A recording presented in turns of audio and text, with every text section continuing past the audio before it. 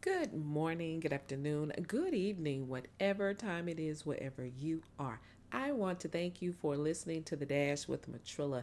Guys, let's talk about lava. Lava is very hot. It comes out of a volcano. When it erupts, it destroys everything that is in its path, right?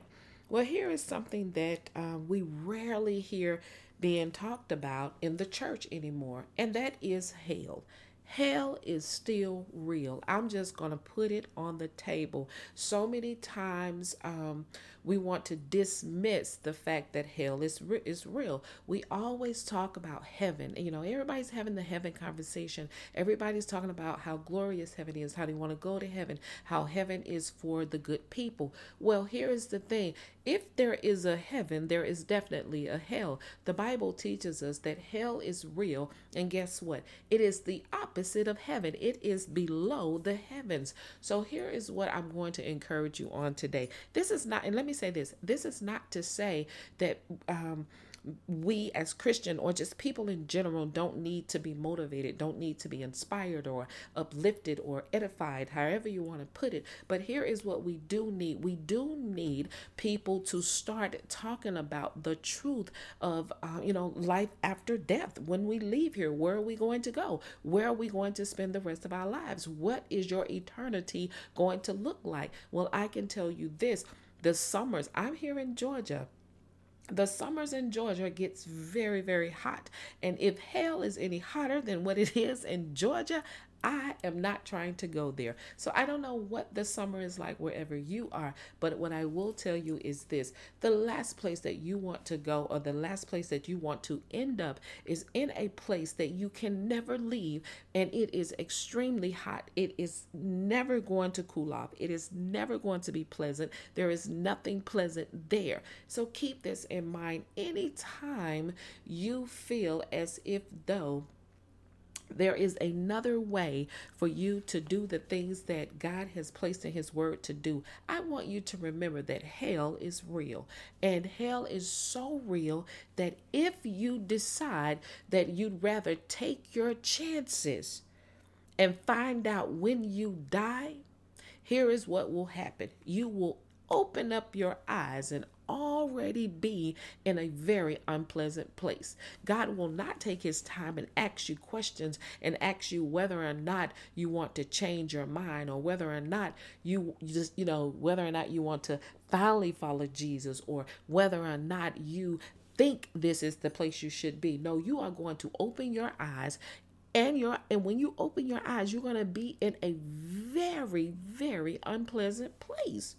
And that's not what I want for you. Here is what I do want for you. I want you to when you take your last breath here on earth, I want you to be able to rest in peace until Jesus Christ comes back for you. I want you to, once he wakes you up, I want you to be able to go into the mansion which he has already prepared for you. I want you to be able to praise and worship with the angels that praise and worship around the throne of God. I want you to be able to have a peace like you have never experienced when you were here on earth. I want you to be able to meet your loved ones who accepted Christ before leaving here. I want you to be able to rejoice with them, be happy with them. And here is the thing. You don't have to stop living here on earth to be able to say that you accept Jesus Christ as your Lord and Savior. But what you do have to do is separate yourself from the ways of the world, meaning don't walk in the ways of the flesh, walk in the way of the Spirit. Hey, I can go on with this all day long. And the reason I can is because I've been running into so many people who are, they all they want to hear at church is something that makes them feel good. And again, that's okay. And anytime they hear the pastor or the preachers preaching about hell or sins and changing your ways, then that's a turnoff. But here's what I want to encourage you all with. Keep this in mind.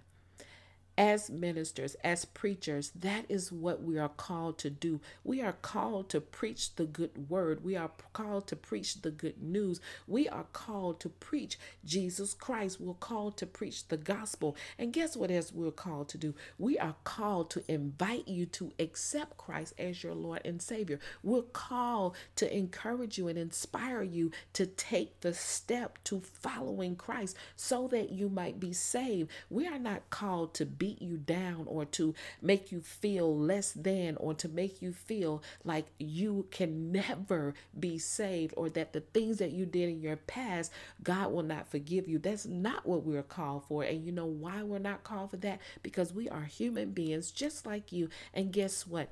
God did not call us to be judge and jury. He called us so that we might be a light to the world that he could work through and bring people closer to him through his word. Bring people to the house so that they can connect with him, so that they can get, an understanding, so that they can figure out how and what it is that they need to be doing for themselves in him.